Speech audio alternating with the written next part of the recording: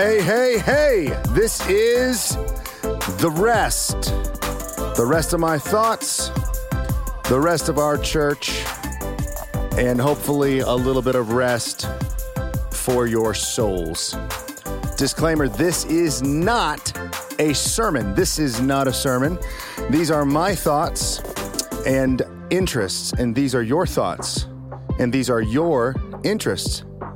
The rest is a time for open and safe opinions and dialogue.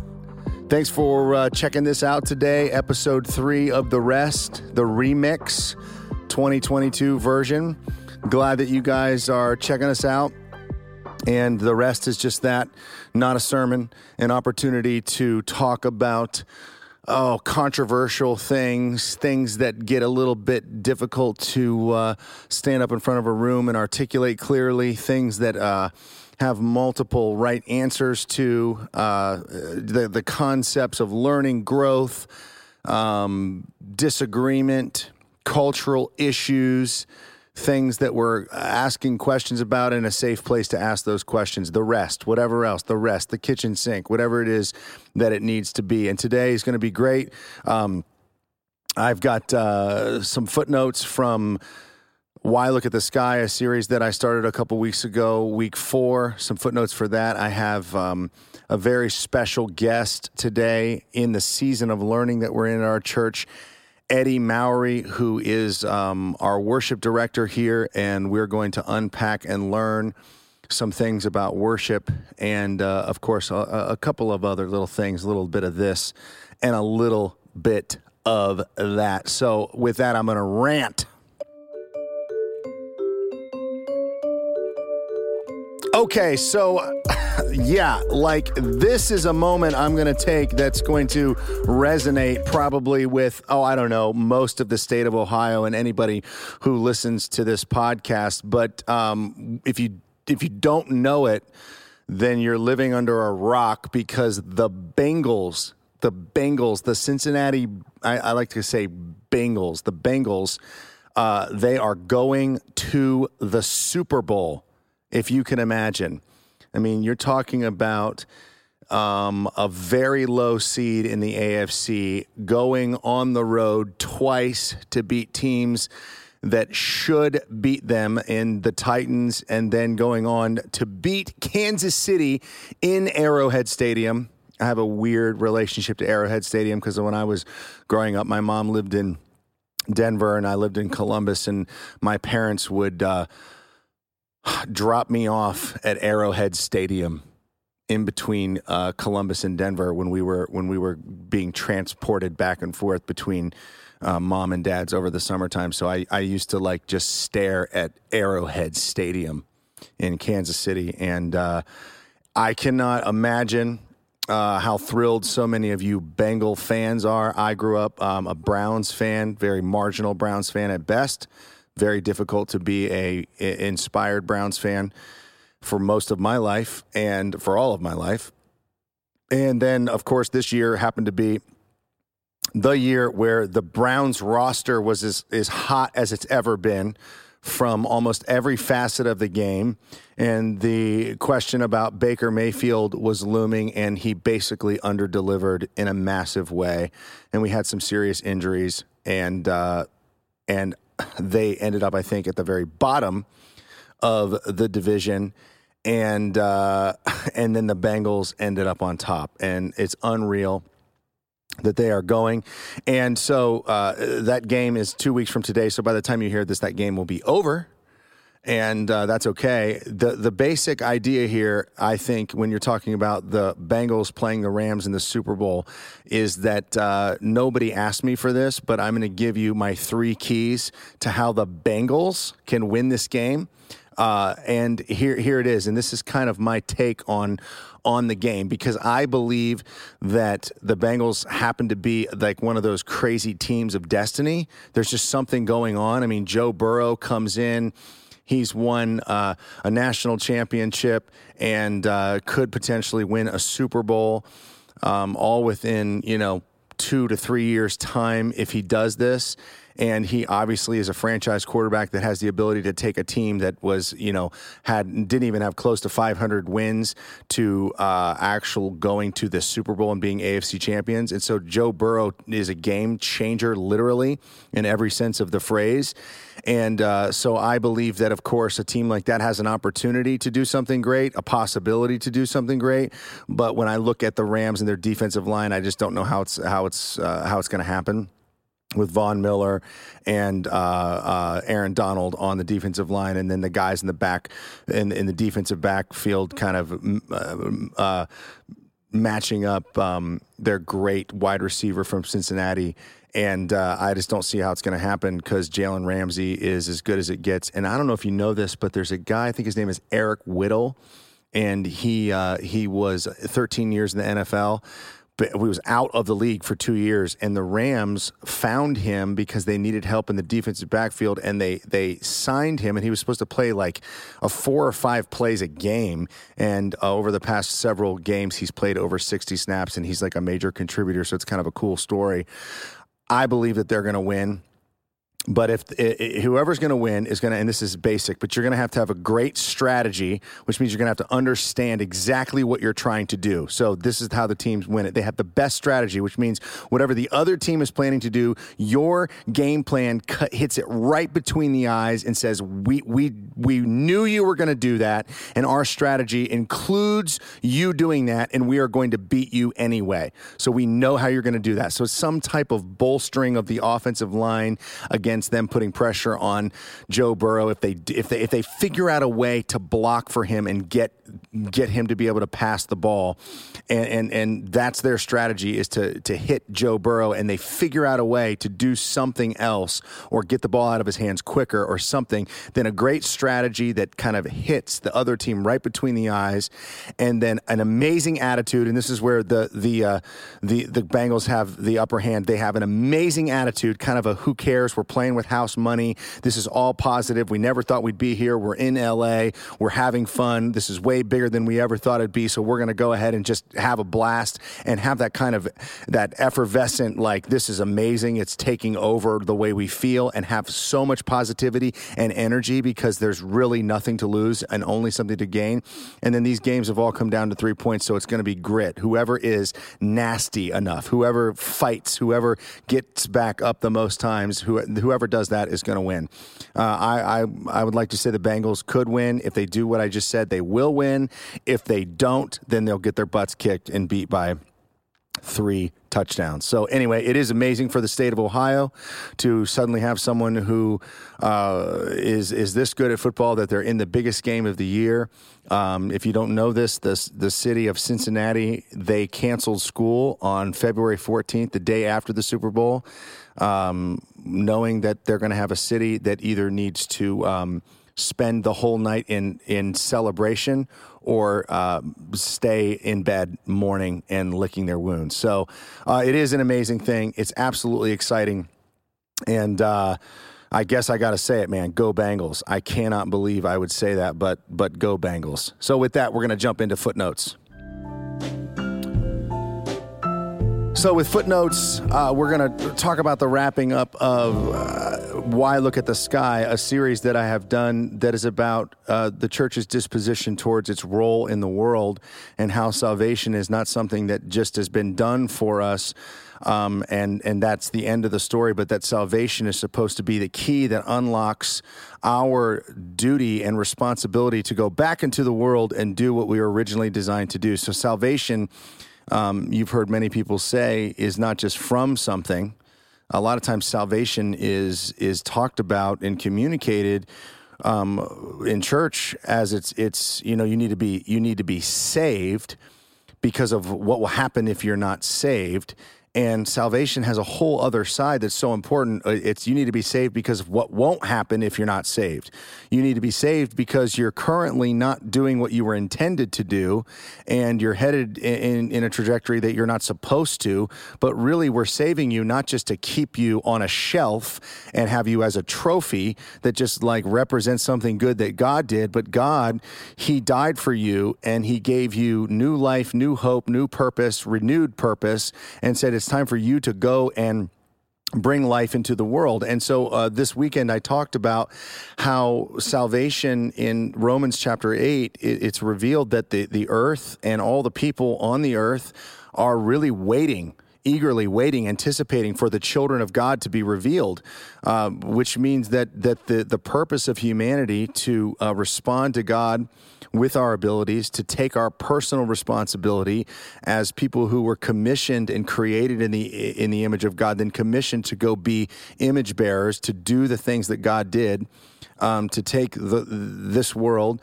and anything that's here to bring any order to it, and then to commission it or release it into the world is what we're supposed to do. We're here to lord over and rule over this earth on the behalf of God, to be like God, and to leverage all of our abilities to help improve the world and make it beautiful. And it's not just something that we're asked to do, it's something that we're tasked to do. It's our job, it's our responsibility to improve the world. And that's why we've been saved.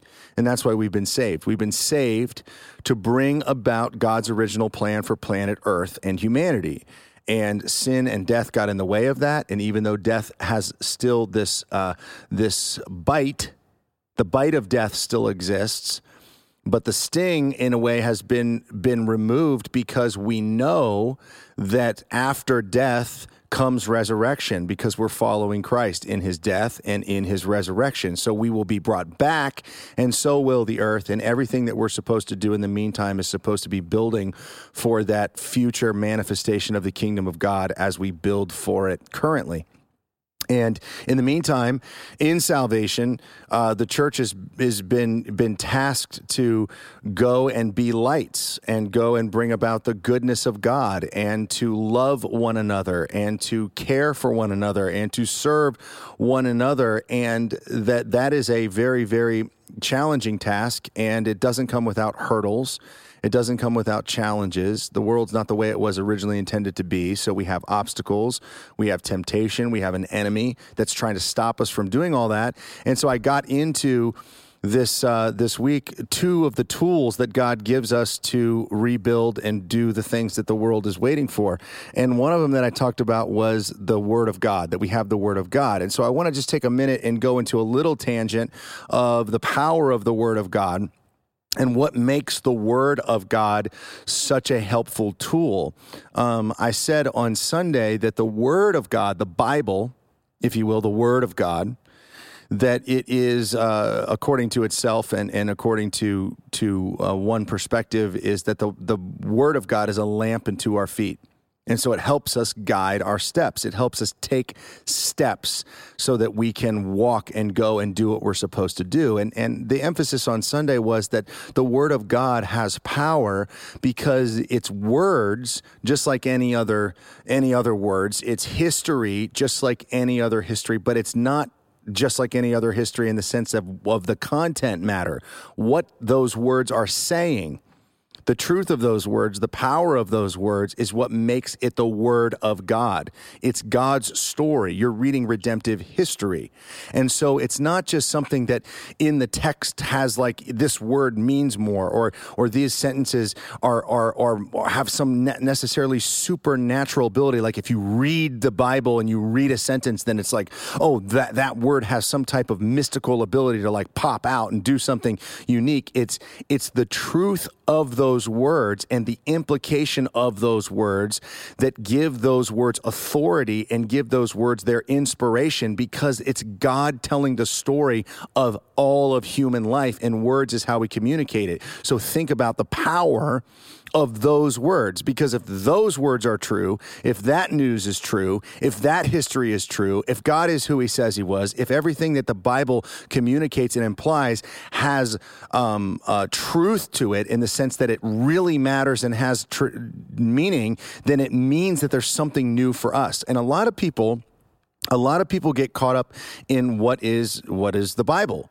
Is it inerrant, which means does it have any flaws, or is it actually authoritative, or what does it mean that it's inspired or God breathed, that God breathed it. And if God breathed it, then a lot of people look at it through the lens of what does it mean? Is it inerrant? And then people will look at the historicity of the Bible, and they'll find problems with history and dating, and they'll find problems with certain perspectives, and they'll say, well, this didn't happen with the Queen of Sheba this way, and she wasn't around here, so this must not be true. And so they'll throw out its authority or its power based upon maybe one particular inerrancy. I remember when I was in seminary, I took a class on what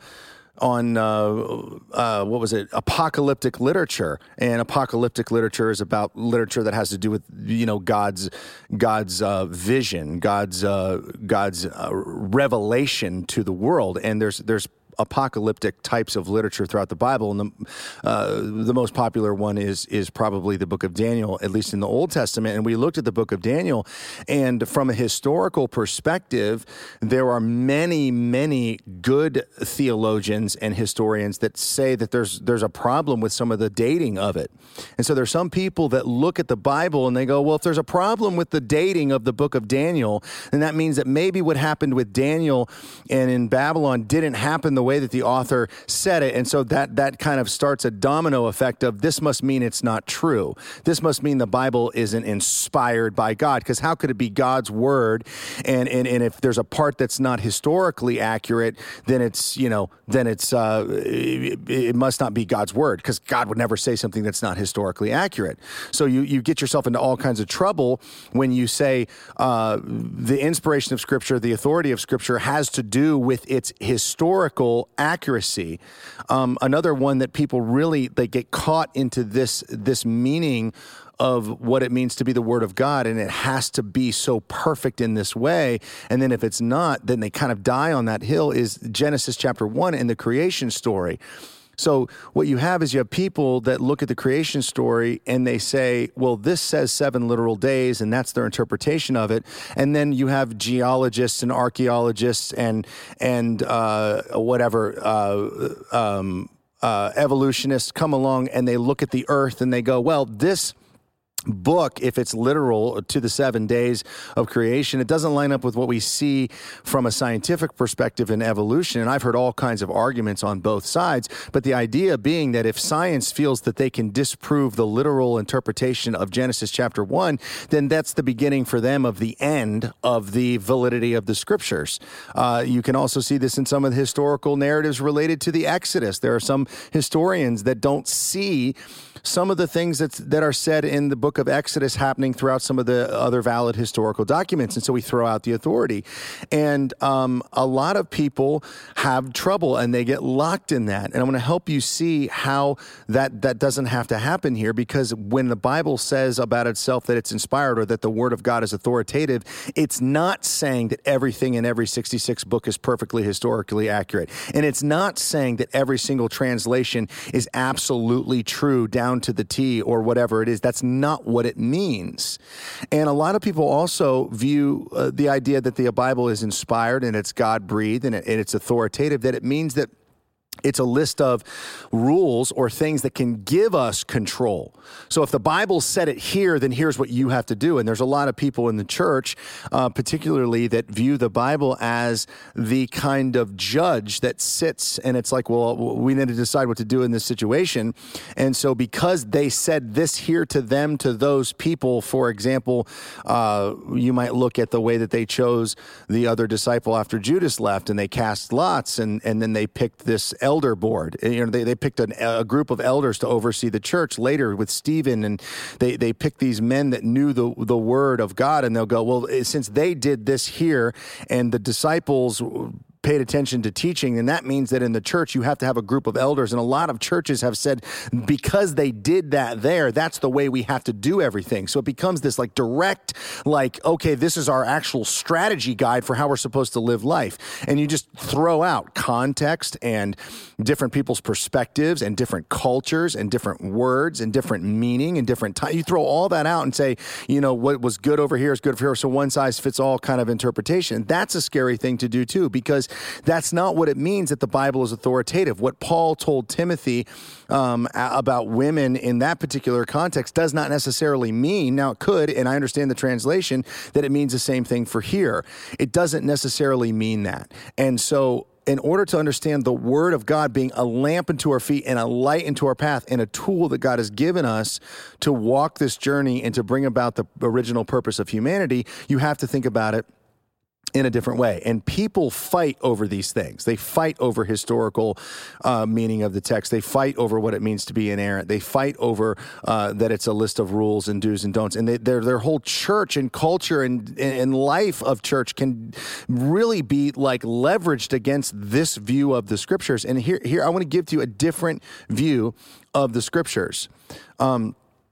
Because these types of debates can really cause a problem. I'm going to read something to you from N.T. Wright, who you're going to hear me quote all the time, who talks about these debates and how these debates actually take us off of what God intended the scriptures to do. They take us away from God's original intention for what we're supposed to do with the narrative, the story of God and humanity as it's told throughout the Bible, because that is actually what it means that it's authoritative. It's the kind of story that it's telling and what that story means for us now if we're given the same basic ideas to apply to our world today. So he says this about these debates. He says, such debates about the nature of Scripture, in my view, distract attention from the real point of what the Bible is there for.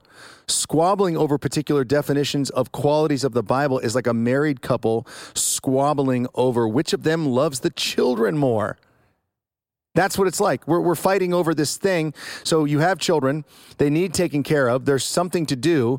Instead of actually doing what you're supposed to be doing, you're fighting about who cares more about something. And so then he goes on to say this, when they should be getting on with bringing them up and setting them a good example. The Bible is there to enable God's people to be equipped to do God's work in God's world, not give them an excuse to sit back smugly knowing that they possess all of God's truth. The Bible is like this. It's like a Shakespearean play, if you will, in terms of authority. Here's how you need to think about the scripture and the authority and what the book means. It's like if we had a 3-act play from Shakespeare, and all of us who are the church were going to be the actors in the 4th act. And what we do is we don't have any script for the 4th act. We have no script, but we're acting, and we're taking up specific roles in the 4th act. And all we have is 3 acts. What would you do? You would read those acts. Those 3 acts would become the authority for how you're supposed to act out, live out the 4th one. So the authority of those things are, what did those characters do? What drove those characters? What drove the character of God? What was the author up to in these first 3 acts that should tell me how to live? And what we see is the authority of those 3 acts should inform us on how to live our lives and how to be and how to engage. So when we look at the narrative, and that's what makes it authoritative, and that's what makes it inspired and God-breathed, is we're looking at a narrative that's not a Shakespearean play. We're looking at a very real world, real life, this is who God is, this is who you are reality, and we learn in the text, God is God, we are not, we're made in his image, we're called to bring about beauty and goodness in his name, in his glory, we're called to worship him, we're called not to worship idols, we're called to love people, not to put ourselves above them, we're called to care about the world. We're called to be gentle and kind and meek. And we see all that as it is articulated throughout the story of the history of God. And you see God who made people, then they turn their back on him, and then he reinvades their space, and he reunites with them through Abraham, and then they forget him, and then he reunites with them and stays with them through Moses, and he's with them, and he has a people, and he promises them things, and he takes them places, and they turn their back on him because of sin, and that causes trouble. And then we get to the New Testament where Jesus comes along and changes people's hearts, gives them the ability to be faithful, And now he says, this is what it looks like to be faithful. And all of that authority that is laid out for us in the first 3 acts of Scripture now is supposed to inform us on how to be. We're supposed to act a certain way. There's a job for us to do, not to sit around and talk about, well, if this isn't true. Now, here's the thing about historicity is it's a good question, because if the Bible wasn't true historically, then it means nothing. Here's the thing. It's an easy answer. Historically, the Bible is one of the most valid documents ever put through the classic tests of what it means to be historically valid. Anything. It holds water against any other historical document. So if you're looking at any other document that you say is historical and you go, it passed the test, the Bible passed that test tenfold. The historians that wrote about it, the amount of people that knew about it, the things that were written about it, that doesn't even take up that much room. It would take up a relatively small library. And so everything there is to know about something being historically accurate is found when we test the Bible with it. And so we can know this is a very historically sound document. Therefore, we can move past whether or not the implications of it matter to what does it mean if it's true, and what do we do with our lives if that is true. If God is God and he made humans and he wants us to love people and love him, then now let's write an act that says, okay, we have a Jesus, he loved us, he gave himself for us, he lived a certain way, he gave us the Spirit. So what would we do if all of that was true? That's what it means to have authority. And then you can argue. You can say, this is why I'm doing this. Why would you forgive somebody? Why would you do that? Why would you actually let someone off the hook who stole from you? And you would say, because I know what God wants me to do. He did that with Israel. He did that with Jacob. He did that with David. He forgave. And so Jesus says that we're supposed to forgive. So I know in this moment, if this is my scene in the play, this is how I'm supposed to act. Why would you put away your sword when you're being attacked? Why? Because we've seen it. We saw Jesus told Peter to put his sword away. So we know now when it comes to our time, how are we going to act? How are we going to be? When we're wondering how to be with our kids, we've seen that Paul tells the early church for fathers not to exasperate their kids. We see that God tells us that we're supposed to be gentle. So we go, okay, there's some specific direction. I know how I'm supposed to be in this moment. Though the authority of Scripture is supposed to give you the confidence as followers of Christ that the redemptive historical narrative being told in the Bible is so true that you should follow suit. You should pick up your tools. You should pick up your abilities. You should take responsibility for whatever's in front of you and go about and continue on the narrative and bring it to a roaring ovation in the way that you live your life. So when we're talking about the Word of God being a lamp unto our feet, we're talking about reading God's story so that we can understand how that's supposed to impact ours. And it's a really, really eye-opening, fresh way to look at the Bible. You know, you don't need to go searching for every little thing. It's really dangerous when you open up the Bible, pick out a verse, put your finger on the verse and say, whatever this is saying, it's God's word, so it must apply to my life. That is dangerous. That is a dangerous way to do. You need to understand what it meant there, because there's some implications about what it meant there that could help guide you to what it means here, but not directly every time the way people do it. It's a narrative thing. It's a story. You're in the fourth act. So that was a piece of that. If you want to dive into why I look at the sky, week 4, I think you should, because I don't just talk about the Bible and God's word. I talk about the other main tool, which is the Holy Ghost, and so you can go ahead and check that out. So with that, what I want to do is I am going to invite right now Eddie Mowery, who is on our team at 514 Church as a worship director, and we're going to learn from him as the actual maestro and the aficionado as it's related to worship at our church. So here he is. He's coming. He's walking in right now. I can see him. So Eddie, How are you? I'm good, Joel. How are you? I'm good, man. Thanks for being here. Hey, thanks for asking me. Yep. And we just did 2 weeks, the first 2 episodes of the podcast during this part under the umbrella of the learning season of our church. And we talked to John about learning in general.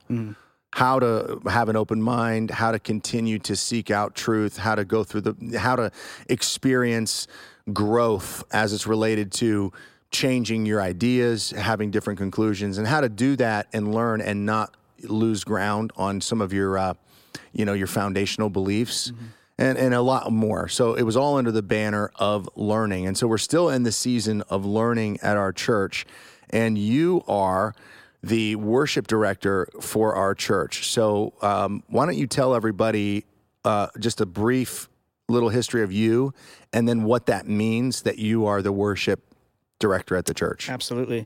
So my story, my family's from Pennsylvania, eastern side, Lancaster.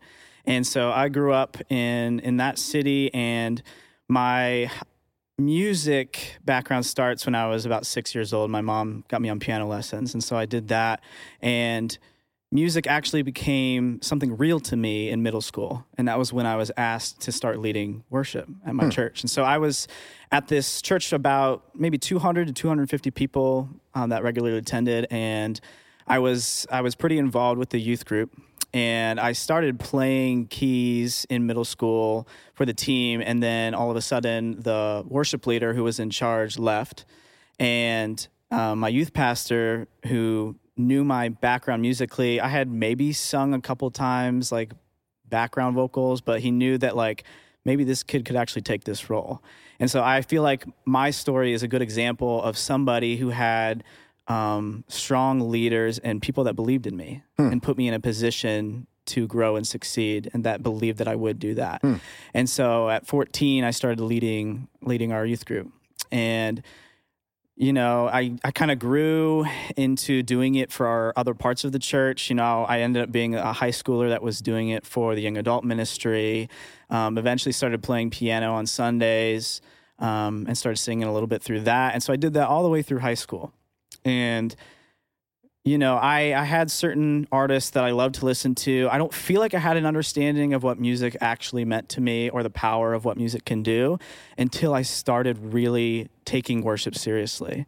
Because as I started to lead songs, I started to see some of the incredible beauty of what these songs were talking about. And that started to transform me as a high school kid. And I did that more and more, and I fell in love with it. I just realized that this was the avenue of where I connected with God the most, was through music and the words and the lyrics and how they told stories, of Scripture and of what Jesus did in a way that just connected with my heart, in a way that nothing else truly did as well as what music did. And so from high school, I went to a small private Christian university in Springfield, Missouri. So I moved all the way to Missouri. It's a small school called Evangel University, and spent about 4 years there getting a music degree. And I led worship for chapel services there, found a church that I had a lot of friends went to, and was one of the worship leaders there. And so, I didn't really have a break from worship from when I started. So when I started at 14, I just kind of kept going and always found a place to serve and to do that. And then after school, I moved back home. I didn't have a plan yet. And then I found this organization in Columbus that did school assemblies. And so they were looking for a musician that could come and serve in the band that was going around and traveling. And so that's what brought me to Columbus. And I did that for a couple of years, met David McCreary through that organization. Okay. And my drummer and I just started coming, to 514, because we were like, what does David do? What is his role? David, for those of you that don't know, is like a local, he's a celebrity in Ohio. He does the lottery show, and he is a comedian and a magician. And he's been on the team here at 514 Church since we started. So he was involved in the similar assembly thing. So that's what brought you here. Yeah, one of the speakers. Yeah. And so we partnered with him for a couple events, and then I started coming to the church and just loved the vibe of what you guys were trying to pursue with music and production. I'd always kind of been in smaller communities that just didn't have the resources maybe to pull it off, the way that you guys have been blessed and we have been blessed with the talent that we have. And so I was drawn in by that. Yeah. And I met my friend and I, we loved going to shows, and so we weren't afraid to be expressive in the music part. Yeah. And so we would sit up front and we would, do all kinds of craziness, and we just kind of got noticed by Kevin, and Kevin approached me and just asked me like what my story was and if I would be interested in maybe serving on the band at church. And so from there, I just kind of started playing keys and started singing and leading, and now I lead the team. Yeah. So. Okay, so we want to learn some things. So Eddie,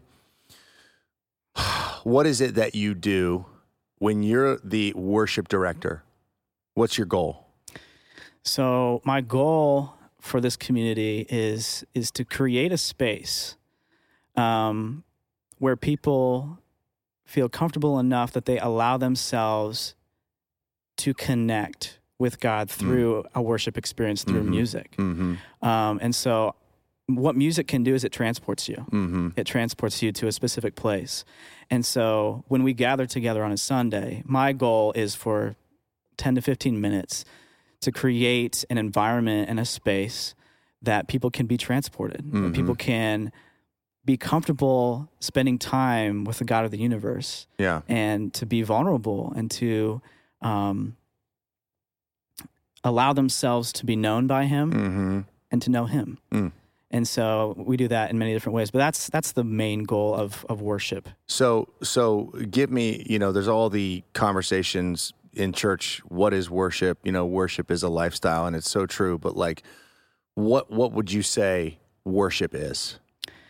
So this is actually something that I heard recently in a video that I watched. The speaker said that a big part of worship, and he was talking about prayer, I think specifically, but worship is giving God the glory that He deserves and enjoying Him. And I feel like both of those pieces are so vitally important. So how does a Sunday morning worship time do that? Like take me through, like, what is a person doing when they do that? So giving glory to God requires a little bit of a sacrifice because you have to take glory away from yourself and point it somewhere. Okay, and so what worship music does is it points people to where the glory should be given.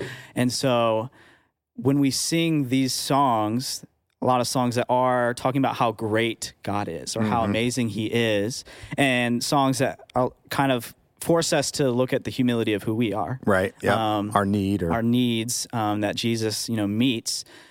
That is giving glory to God, being willing to get into a place where you understand that you can't do this by yourself. Right.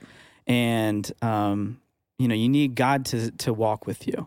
And so these songs, I believe bring people to that place, or at least force them to confront it and be like, I need to understand that I can't do this alone, that there's somebody here that not only can direct where I'm going, but wants to, And that's where the enjoyment of God, I think, comes into play. God enjoys you so much. Like, He loves you. And, think about a relationship with somebody that you love. Every relationship that has genuine love in it, there's enjoyment. You enjoy that person. Yeah. Like, think about your marriage or your kids. Like, you enjoy those relationships. And so, God already enjoys you. So He's waiting for you to take that step. He's waiting for you to meet Him in the middle. And so if He enjoys you, then part of corporate worship is you learning to enjoy Him, like actually connecting with Him in a way that, like, talk about enjoying Him. What does that mean? Like, the way that you feel, the way that you think? Well, I think it encompasses all of it. But, like, enjoying God is understanding what He's done for you.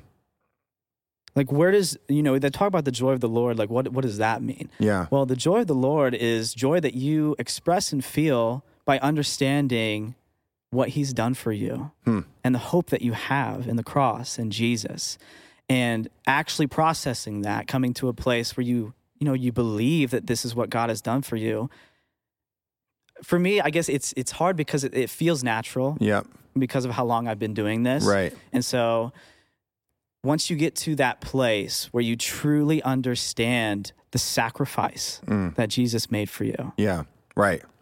I think like once you've like, if you seek that out, pursue it and try to understand it. Yeah. I don't know how you can't Right. enjoy God at that point. Yeah. Like just being a friend of God, I think, which seems intimidating for a lot of people. Sure. But I think that's kind of the point that we get to when we want to enjoy just being around him, to experience the peace that he can give us, that he wants to give you. That's enjoying God. It's accepting the blessing and gift that he wants to provide for you. Yeah. Like think of the fruits of the Spirit. Okay. So God, wants us to kind of take those traits on. That's how we're transformed. So, you got love, joy, peace, patience, kindness, goodness, faithfulness, gentleness, and self-control. And so when you take on those traits, you start to see the life that God had envisioned for us. You start to see why being gentle is better than being aggressive. Right. When you take on, goodness is one of the fruits of the Spirit, but when you focus on the goodness of God, you start to become somebody that wants to just be good because God was good to you. Right. All of those traits. Yes. You want to make people feel at peace because God makes you feel at peace. Right. You want to be faithful because God is always faithful. Yeah. And so like the fruits of the Spirit is typically what I go to when I want to explain to somebody what it means to be a disciple of Jesus. Because all of those traits are what, if it's the fruit of the Spirit, we're given the Holy Spirit. And so that's how you're transformed. Yeah. Is by practicing those traits over and over again until they become second nature. And the enjoyment of God comes through what those traits do in your interactions with other people. Yeah, that's good.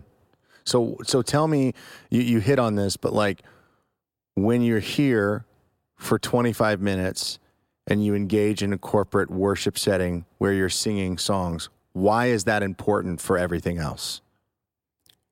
Because you're remembering. Okay. For me. Big part of faith is remembering. Okay. Because when you don't remember something or you don't put it in front of you, you're going to forget it. And so what worship music does, why it's important that you come and you sing and you engage in that environment is that as you sing, as you say the truth out loud, as you say those words, your heart will slowly begin to believe it. That's why it's important. And if you believe, like what's a song we're doing right now where there's like a truth that sounds simple, but if you believe it. So like Living Hope. Yeah. Is a great one. That third verse, then came the morning that sealed the promise. His Barry's body began to breathe out of the silence. The roaring lion declared the grave has no claim on me. And think about it. If you believe those words. Yeah, if you believe it. Now it's easy just to say that, but if you have internalized the concept that death has no claim on you and your soul, I mean, that for me is like the reason to live a life that Jesus has instructed us to live. I find it fascinating, like when you say those words, they're really powerful words.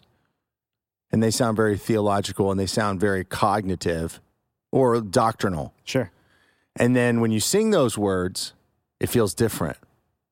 Now, I think is a little different. I mean, it can kind of depend on the context, but in terms of what we do on Sunday morning, this kind of goes into like the power of music. But right. The power of music relies. I mean, it creates community. Right. Yeah. So there's a connection.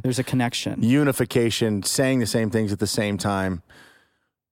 My question is, or my thought is, those words that you just said. You say those words and you would say, I agree with those words as a Christian.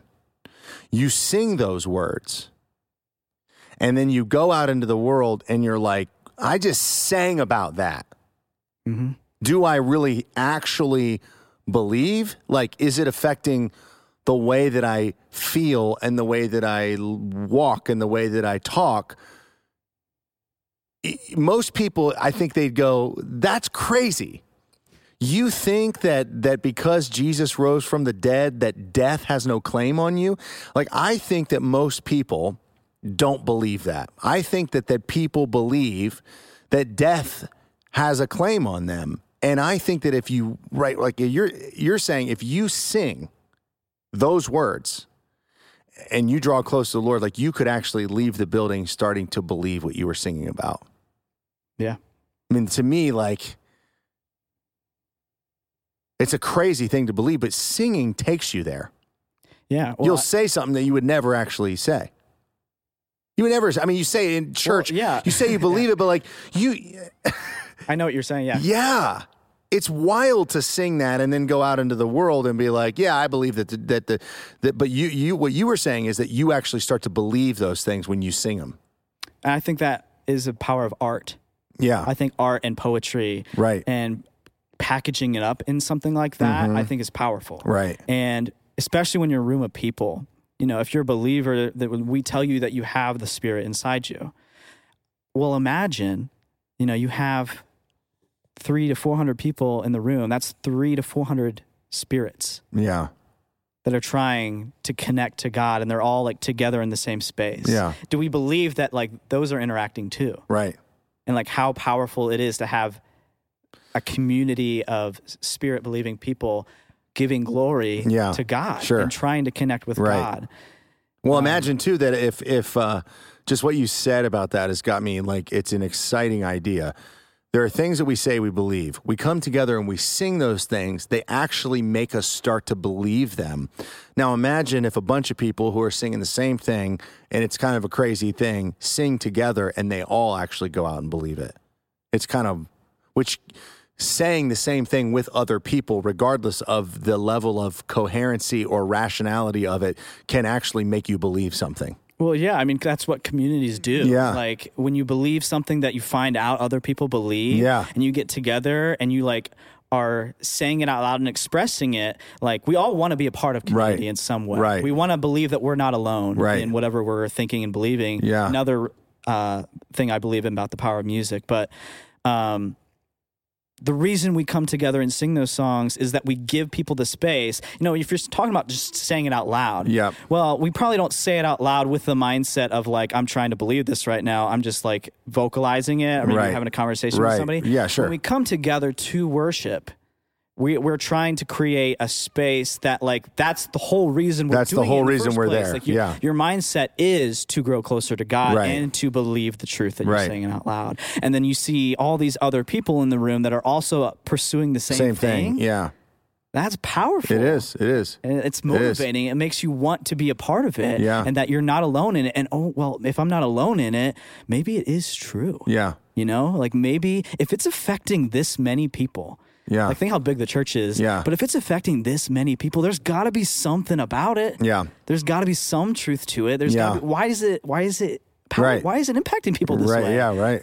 No, I think that's amazing. You know, we do the thing at birthdays of the staff that like I don't know if you like it or hate it or whatever. It's actually my favorite thing I think that this church does. We do it for the band too, for every person that has a birthday, and it's I think our band's favorite thing that we do. It's amazing, right? So it's like you know, when someone has a birthday, you know, we get a cake and we sing, and then like 2 or 3 people, you know, have been prompted, you know, whatever week before to say some things, intentional things to that person, and without it sounding sacrilegious or like cultish, like in a way, what we're doing is we're worshiping that person. Like we're shining light on them. We're glorifying them, honoring them. Yeah, worship makes it sound wrong, but my thought is that like you go there because you're taking a moment for that time to highlight that person and to give them the honor or the recognition of who they are. So it's worship in a sense of like, worship means the wrong thing. You're lifting them up. We're not lifting them up with the birthday. We're defining and clarifying who they are and telling them something that's great about who they are. So we're like giving them reality. So you do that to a co-human. Yeah. You're not supposed to worship them, but you can honor them. So in a way, a worship service is almost like, you celebrate Jesus' birthday, of course, at Christmas, but like really that's the idea, right? Christmas is the worship of Christ. Mm-hmm. So every time we come together, it's like, that's how we should think of it. Like, I'm here to like specifically connect with him and tell him who he is and what he means to me. And we're comfortable with that in a birthday setting, or, people do this in a general way with every person in their life that they care about. It's like, here's a card, here's a whatever. But the worship service is where we come and we elevate the one being who deserves all of our attention and all of our praise. And how necessary is that for a relationship? Because every single time we do that, don't you feel like a different level of connectivity with the people in the room? Yeah, and a big reason I think it's so important, especially for building teams, right, is that you're honoring and recognizing the value that this person has. And if we believe everybody's like uniquely designed by God, what you're doing is you're shedding light on that design. On that design. Like, well, this is what God gave you. Yeah, right. This is what God is doing through you. And what it does, because, when you have a team, that's a little bit larger, like not everybody maybe has the chance to connect with everyone. Right. But these moments, what it forces everybody on the team to do is recognize the value of this specific person. Right. And so that builds that kind of connection. Yeah, it does. Even if they don't have as many like one-on-one conversations. Sure. It forces them to see that this person's value. Right. This person's valuable. And then when we do it on Sunday morning, that's what we're doing, was we're pointing it upwards and saying, see how valuable he is? Exactly. See why he deserves this? Yes. Like, I like the analogy of coming. Okay, so I just like that picture of that's why people need to come. People need to come because they need to put who he is in front of them. They need to honor him and worship him and lift him up because of what that does, what that clarity, that magnification of who God is. It's a like you said, if you know who God is, like if you know the sacrifice, if you know his character, you're gonna be different. Yeah. So I come out of those birthday celebrations, I feel different. Yeah.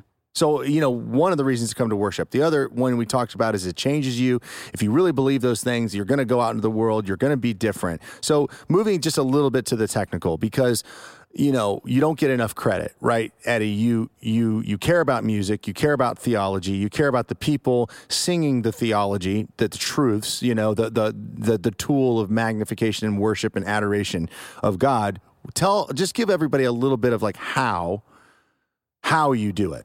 How do you orchestrate a worship experience for people? What's your process? So there's a few different like facets of creating the experience. The first thing to just like talk about is recognizing that songs are stories.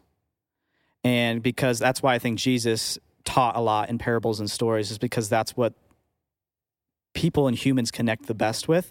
And I feel like what songs do is they take theology, stories of the human condition, and they package it up in 3 to 5 minutes. Yeah. And so when I'm putting a set together or an experience, I want that set to tell a story. Okay. I want it to take you on a journey. Okay. And that, can do with how the music is, like the vibe of it, the energy coming from it. But the lyrics are the most important part. It's where are we starting and how are we ending? And so at the beginning of the set, I want to kind of invite people in. If I can, I'll try to put like a song that is like a welcome, like let's worship together. Yeah. Great Things is a great example. The first words are, come, let us worship our King. Yeah. So it's like just kind of inviting people into a space where this is what we're going to do. This is what we're going to do, yeah. And then, as the set continues and the words start to shift, we talk about characteristics of God, something that he's done for us. Thankfulness is a big theme in worship music, is being gratitude. grateful. And so you go into that and you force people to look at, why should I be thankful? Like, why should I be grateful for what God has done for me? And trying to take people through that story until they process that in their heart. And then at the end of the set, typically I want to have some sort of exaltation, which is where you are verbally telling him how good he is. Okay. Or just telling him how amazing he is. And What a Beautiful Name is a really good example of this. And I'll have that song at the end of the set a lot because like the bridge is just incredible. Like death could not hold you. The veil tore before you. What a beautiful name it is. And so when you create that environment for people to kind of like go from here all the way here, that, is a journey of the heart. Yeah. And then, we get to the end of that and, that's why we have somebody who will like pray, somebody who like intentionally is having that like conversation with God. And I think having the entire thing, and it doesn't always look that way for every set or every experience.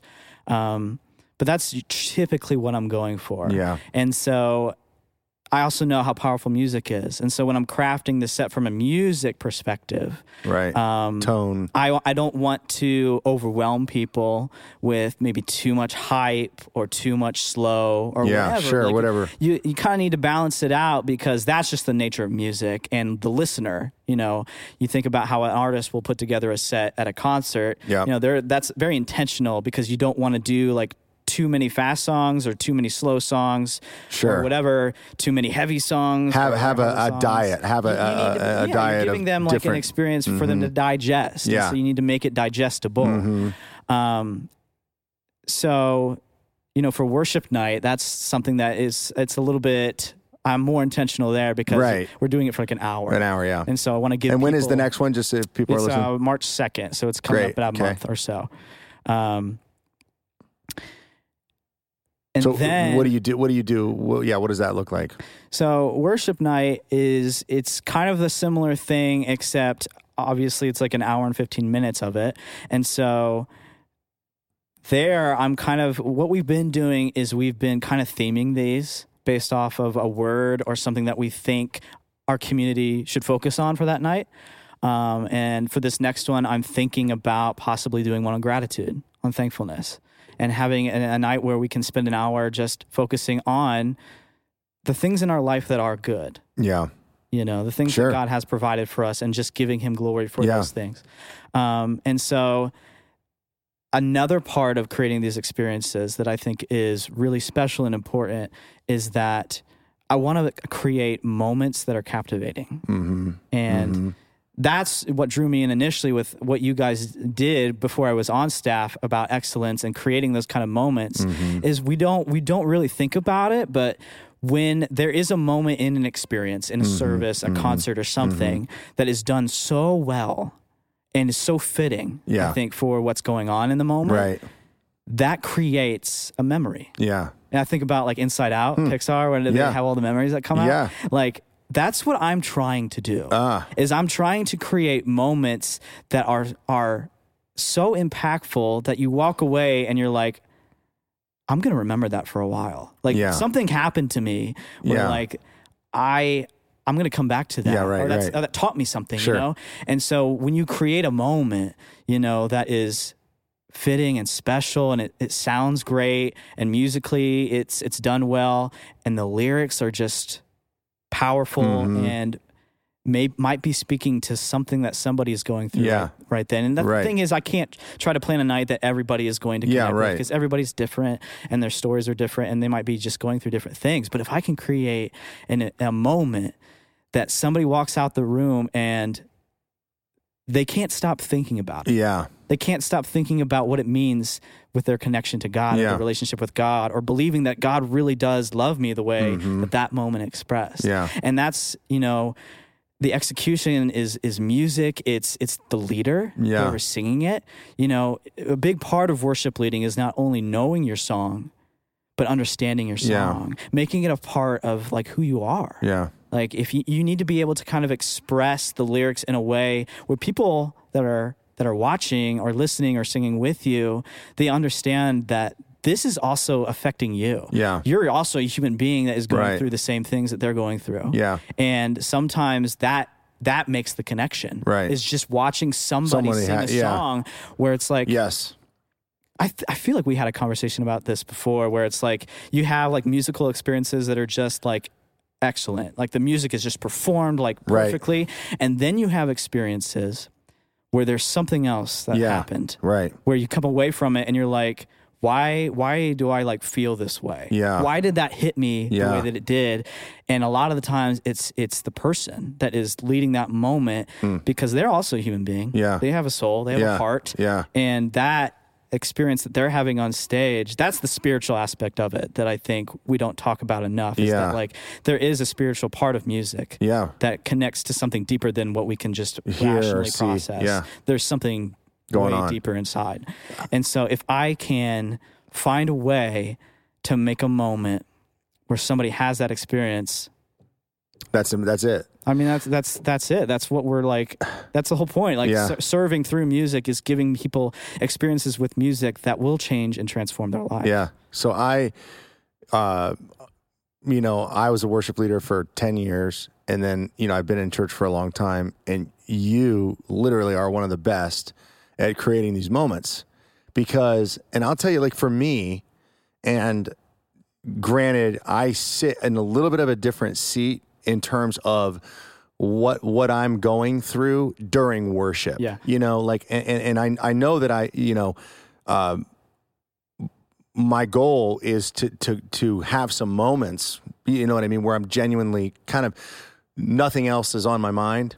And I'm focused on the words and I'm focused on God and I have those.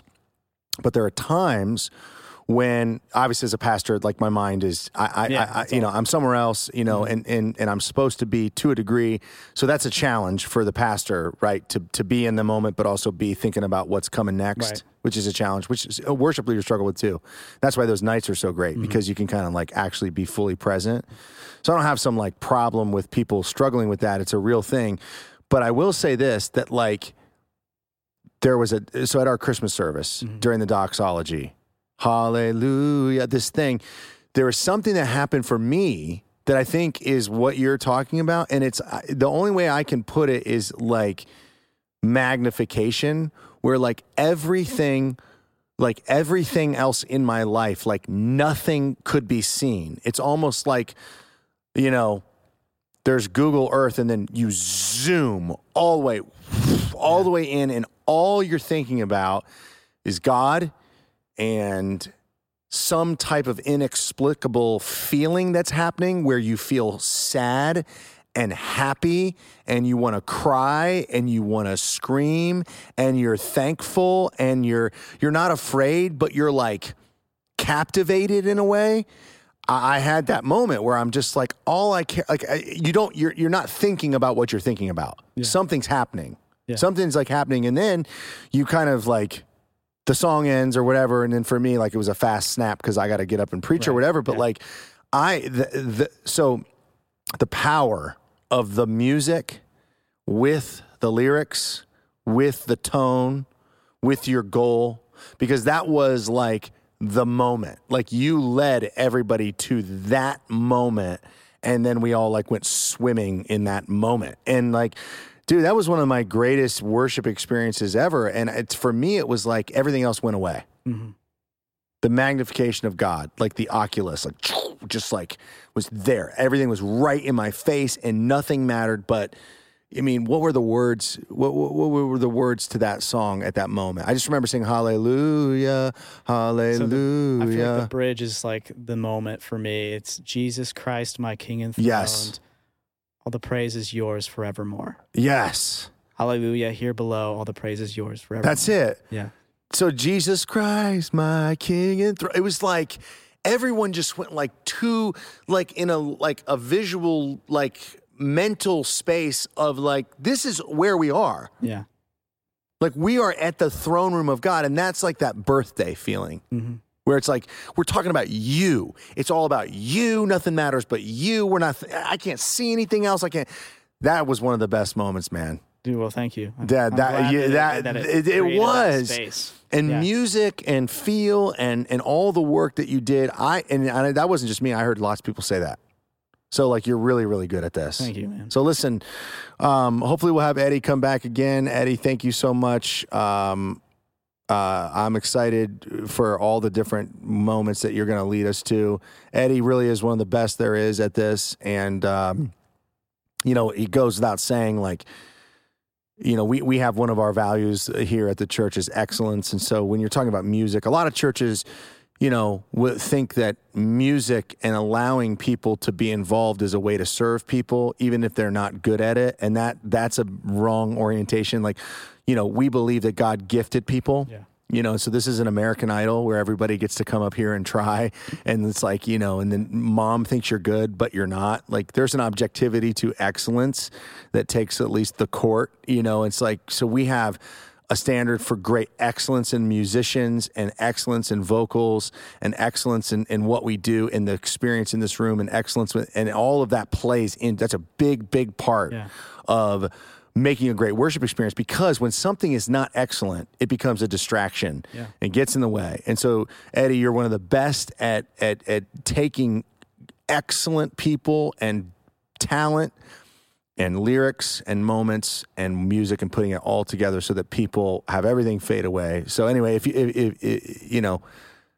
we're lucky to have Eddie. So he's our maestro. He's the aficionado. And so with that, we're close down this episode, and next week we're going to revisit learning as it is related to worship, and we're going to move beyond just the music experience to the entire whole service from beginning to end. And we're going to talk to our resident service programmer, Carmen Smith, the director of service programming for the church, and talk to her about what we need to learn, what there is to learn as it relates to worship for the whole service. So with that, this is The Rest, and we love you guys. Have an amazing week.